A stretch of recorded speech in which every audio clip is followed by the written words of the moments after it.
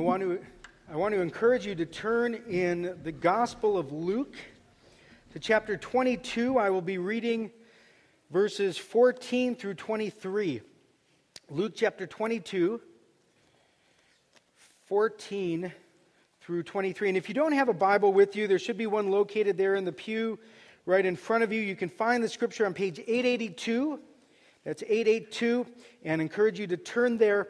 And if you don't own a Bible, please take that one home as our gift to you. We give away Bibles every week, and it's our joy to do that. We would love for you to have that Bible as your own. Luke chapter 22, beginning in verse 14. And when the hour came, he reclined at table, and the apostles with him. And he said to them, I have earnestly desired to eat this Passover with you before I suffer. For I tell you, I will not eat it until it is fulfilled in the kingdom of God. And he took a cup, and when he had given thanks, he said, Take this and divide it among you. For I tell you that from now on I will not drink of the fruit of the vine until the kingdom of God comes. And he took bread, and when he had given thanks, he broke it and gave it to them, saying, This is my body, which is for you. Do this in remembrance of me. And likewise the cup after they had eaten, saying, This cup is poured out for you, is the new covenant in my blood. But behold, the hand of him who betrays me is with me on this table. For the Son of Man goes as it has been determined, but woe to the man by whom he is betrayed. And they began to question one another which of them it would be who was going to do this. This is God's word.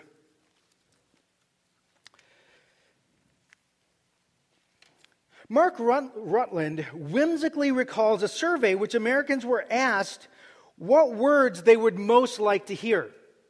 What words would they most like to hear? And the first one he had guessed.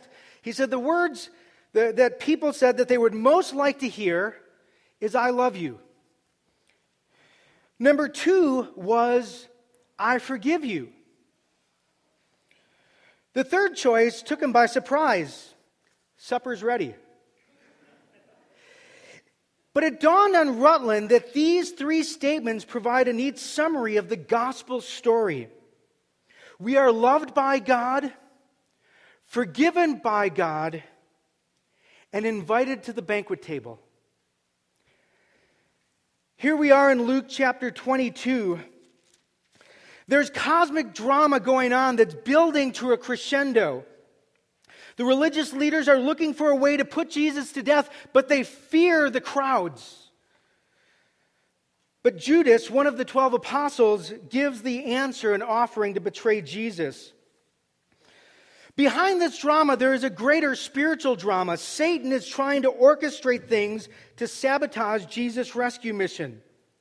Judas becomes the unwitting pawn of Satan to destroy Jesus.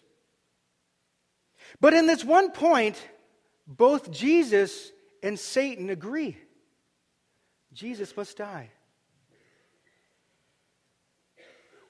While Satan sees this as his crowning victory, in fact, it will be his ultimate defeat. For God's plans cannot be thwarted. The preparation seems kind of like a spy novel, and I never really picked this up until this week as I was studying it. Judas has said he's going to betray Jesus.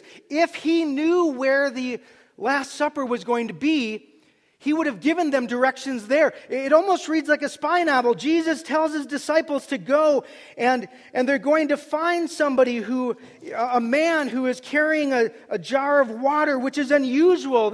Men wouldn't be the ones to do that. They might carry a small amount of water, but this was a role that women would carry in that culture. And so even the disciples didn't know where the Last Supper was going to be.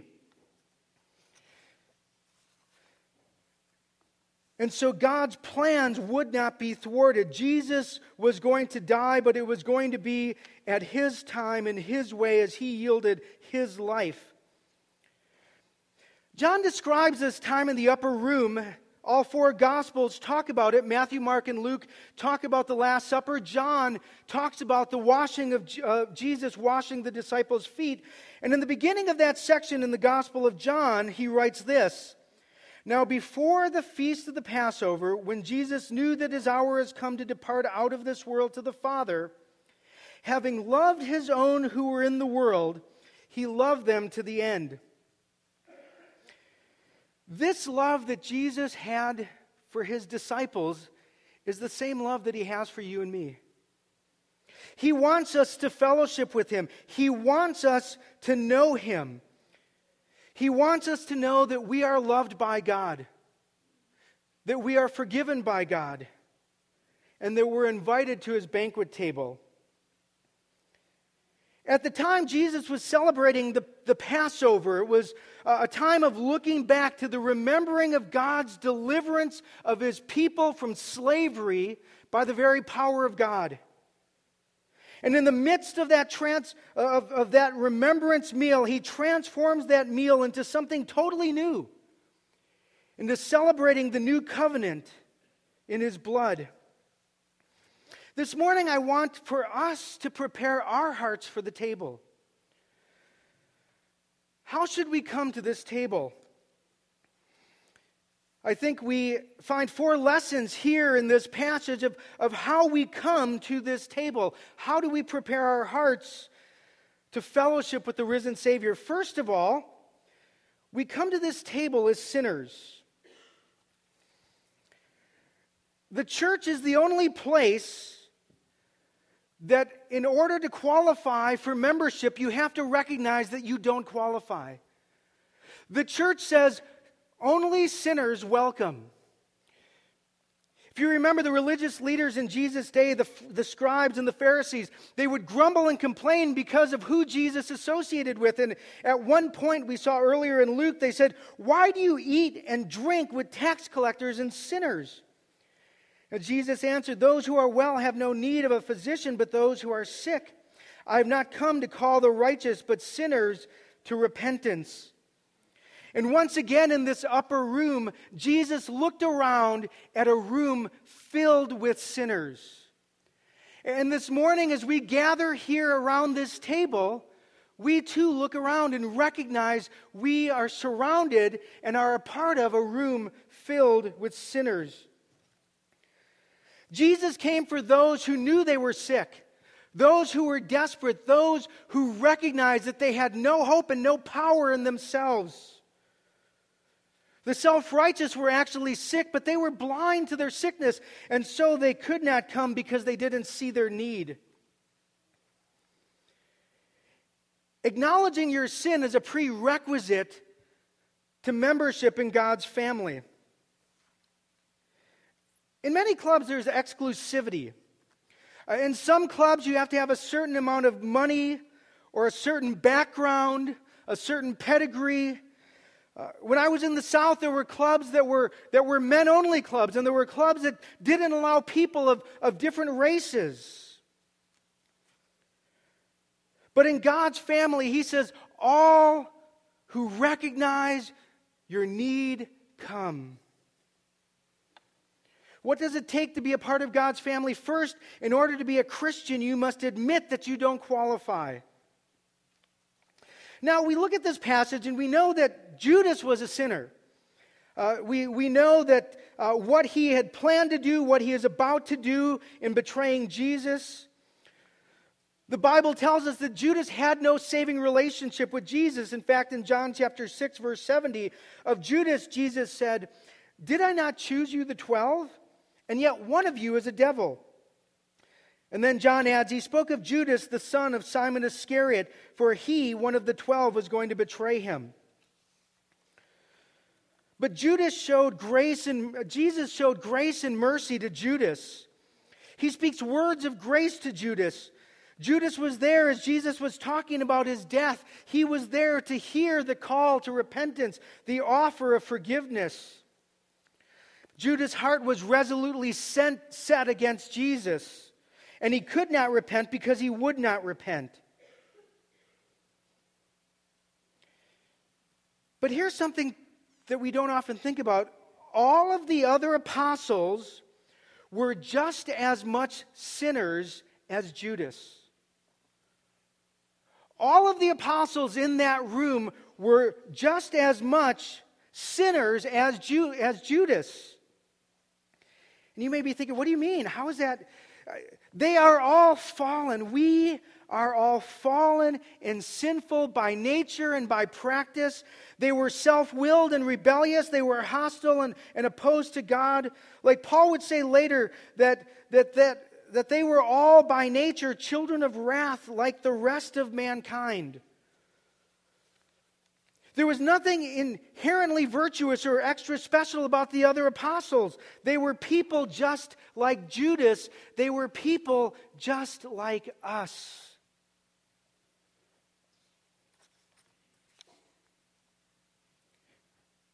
What made the difference? The only thing that made the difference between Judas and the rest of the apostles was that the rest of the apostles bowed their knee to King Jesus. In their own faltering way, they had come to know Jesus, the Messiah, the one who was to be the Savior. And that made all the difference in the world. This is a meal for those who come with nothing in their hands, nothing to bring, but only to receive. And friends, that's the gospel. That is the good news of Jesus Christ. This meal reminds us of what Jesus did for us and what we could never do for ourselves. We come here time and time again because we're apt to forget. We are prone to forget so many realities about who Jesus is and what He's done. We're apt to think that there's something that we need to do in order to be accepted by God or to earn His favor. But we are like beggars reaching up for the gift of a king. We have nothing we can offer the king, and yet He gives and we receive. And at the end of Revelation, John writes these things. He says, "The Spirit and the bride say, 'Come.' And let the one who hears say, 'Come.' And let the one who is thirsty come. Let the one who desires take the water of life without price." We come to this table as sinners with nothing to offer God, nothing to give, and yet He gives His all. He gives Himself to us. So how do we prepare our hearts for this table? First of all, we prepare our hearts for this table by recognizing that we are sinners. But secondly, we come to this table knowing that we are desired. Notice what Jesus says here in verse 15. He says, "I have earnestly desired to eat this Passover with you before I suffer." And this is the heart of Jesus towards His people, towards us, towards His disciples. This reflects the reality of Jesus towards us. He desires you. He desires to have an intimate relationship with you. He desires to have an intimate fellowship with those who reject Him. If you remember earlier in Luke's Gospel, when Jesus was talking about Jerusalem, He says this, "O Jerusalem, Jerusalem, the city who killed the prophets and stoned those who are sent to it. How often I would have gathered your children together as hens gather her brood under her wings, and you were not willing." That is the heart of Jesus. The heart of Jesus, God is long-suffering and patient, not willing that any should perish, but that all should come to repentance. God has a longing heart for those who don't know Him to come into relationship with Him so He can fellowship with you. God longs for sinners to turn to Jesus in repentance and faith. Jesus longed to share the Passover with His disciples because He loved them and wanted intimate fellowship with them. And that same desire that Jesus had for His disciples, He has for you. He longs to have deep, intimate fellowship with you. He loves you like He loves the Apostle John, like He loves the Apostle Peter. He loves you like He loves Paul. And maybe you're thinking, Jesus isn't interested in me. I'm a mess. If you knew what was going on in my life, I can't get my act together. I've come to faith in Christ. I'm trying to follow him, but how can he love me like he loves those men? But God has no stepchildren. And God does not play favorites. When you come to Christ, he places his love upon you, and he loves you in Christ just as much as he loves Billy Graham and John Piper.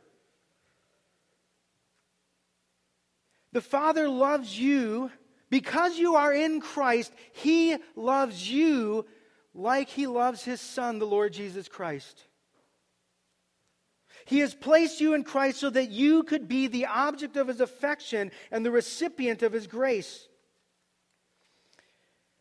But the problem is that often we don't desire him.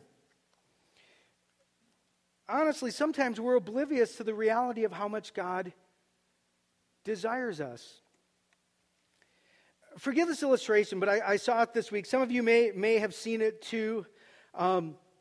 This viral video that is going on this week, and it was with Nicole Kidman and Jimmy Fallon. Did anyone see this video? Maybe I'm the only one. Okay. We know those who are on Facebook. But here's the story. Jimmy Fallon's the host of The Tonight Show, and he has on Nicole Kidman. And they're talking to one another. They're beginning the interview, and Jimmy Fallon says, you remember we met once before. I don't know if you remember it or not. And she goes, oh, I remember.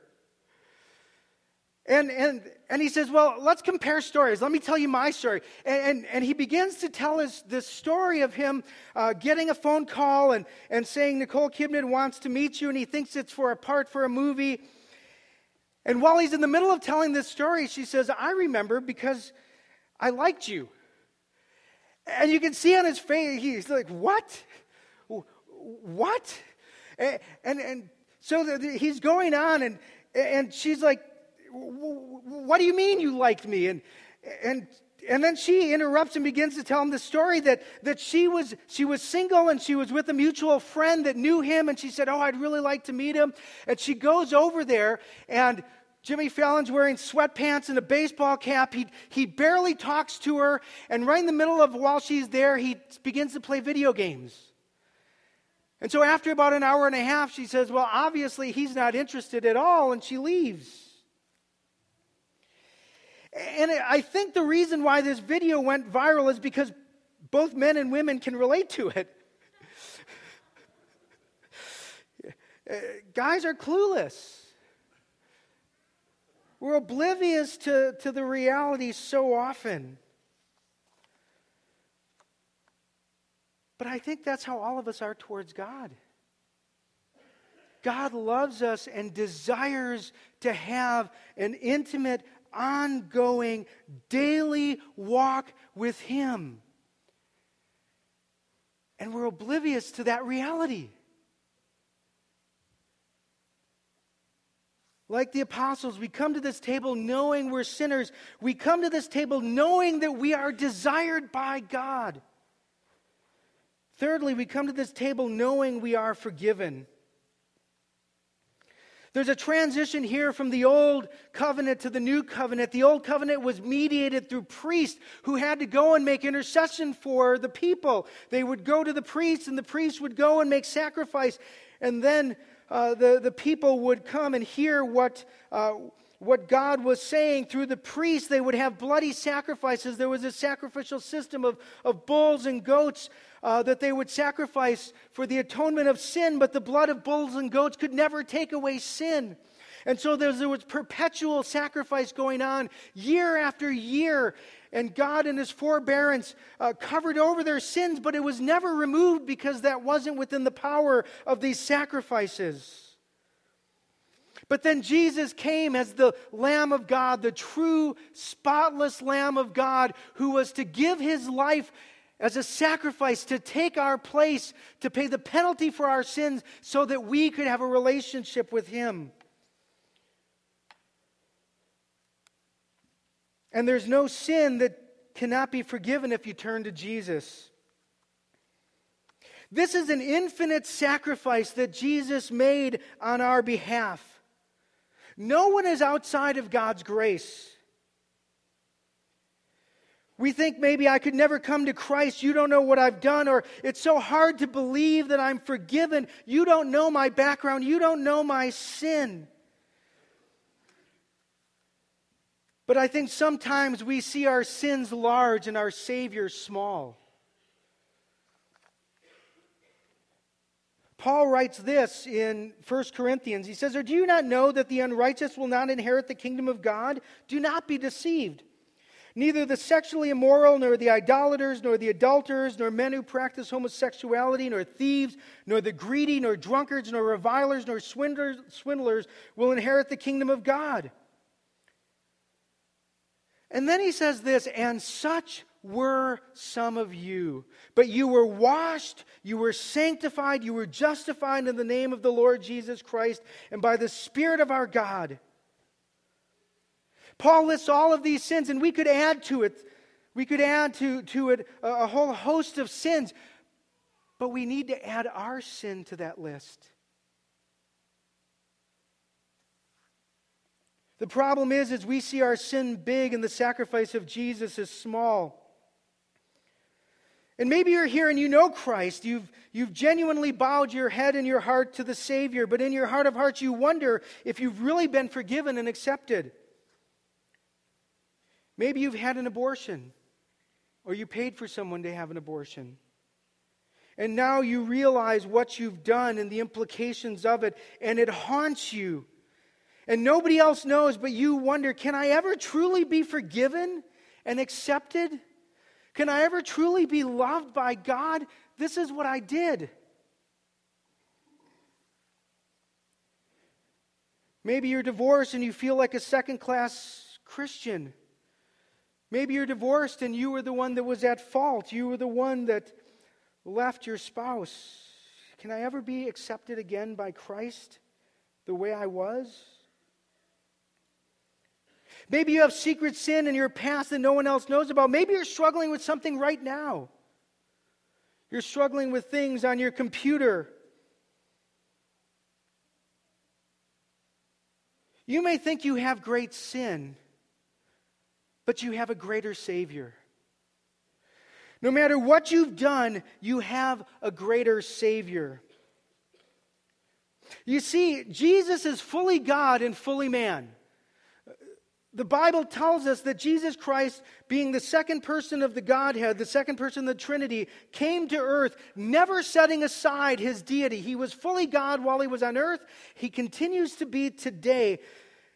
And when he came and was born, he took upon himself a human nature so that he's fully God and fully man. And as a man, he can take our place because he fully identifies with us in our humanity. That's why the bulls and goats could never take away sin. But Jesus Christ was a man like us, and so that he could take our place and die for our sins. But Jesus Christ is fully God. And so that means when he died on the cross, it was an infinite sacrifice in its depth, that all those who come to him will be saved to the uttermost. His sacrifice was infinite. It doesn't matter what sin you're thinking about. It doesn't matter all of the sins that you have ever committed in your life. They are finite. And the sacrifice of Jesus Christ for you was an infinite sacrifice. You cannot sin in a way that cannot be forgiven.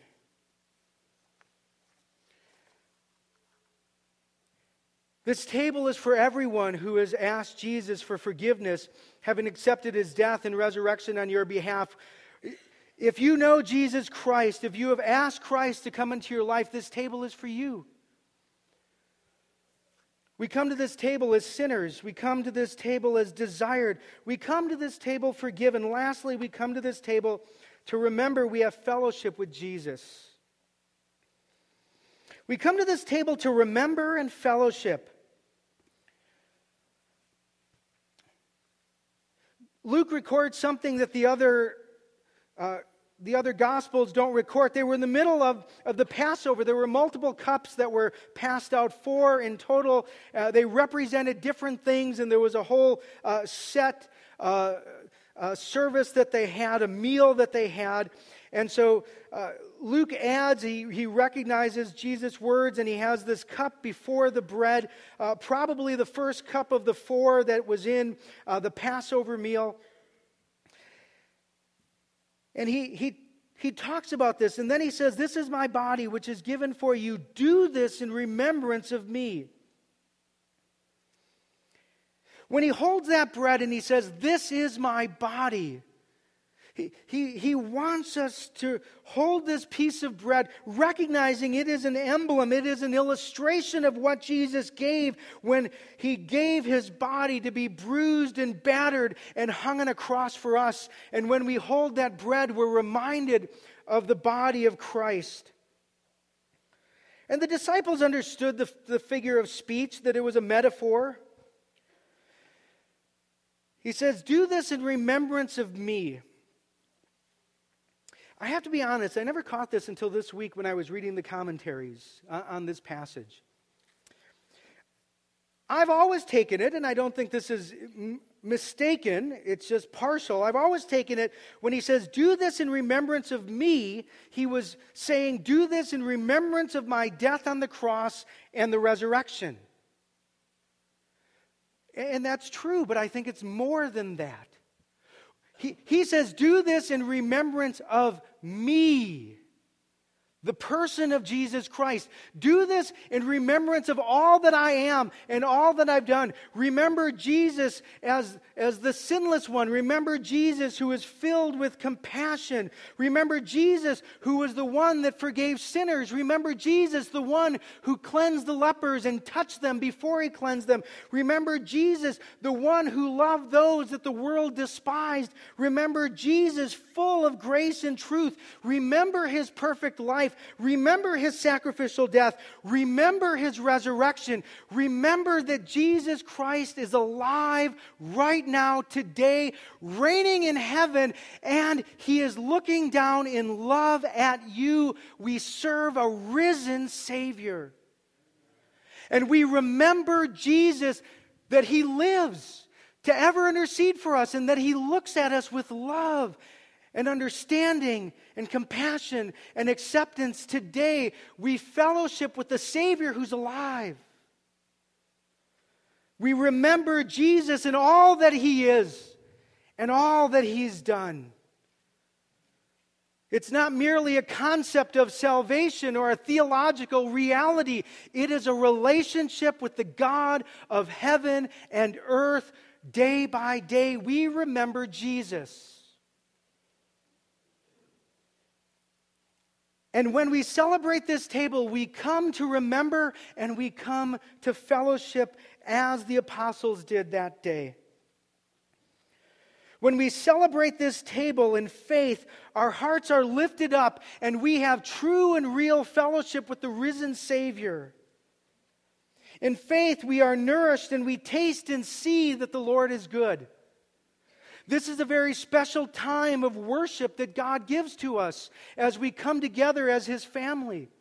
This is a special time of remembering, but also a special time of fellowshipping with one another, yes, but fellowshipping with Jesus Christ. In faith, we're nourished as we taste and see that the Lord is good. And so how do we come to this table? How do we prepare ourselves for this table? We come as sinners. We come knowing that we are desired by God.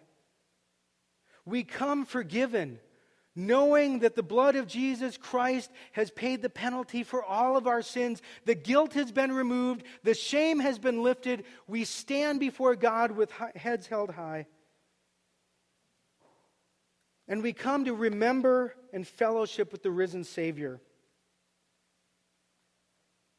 You are loved. You are forgiven. You are invited to this banquet table. As the musicians come, we prepare our hearts. Let me close in prayer, and then we will continue to have this opportunity to celebrate the Lord's table together. Father, we do thank you for sending your Son out of your great love for us, messed up, sinful, rebellious people that shake our fist at you and run in the other direction.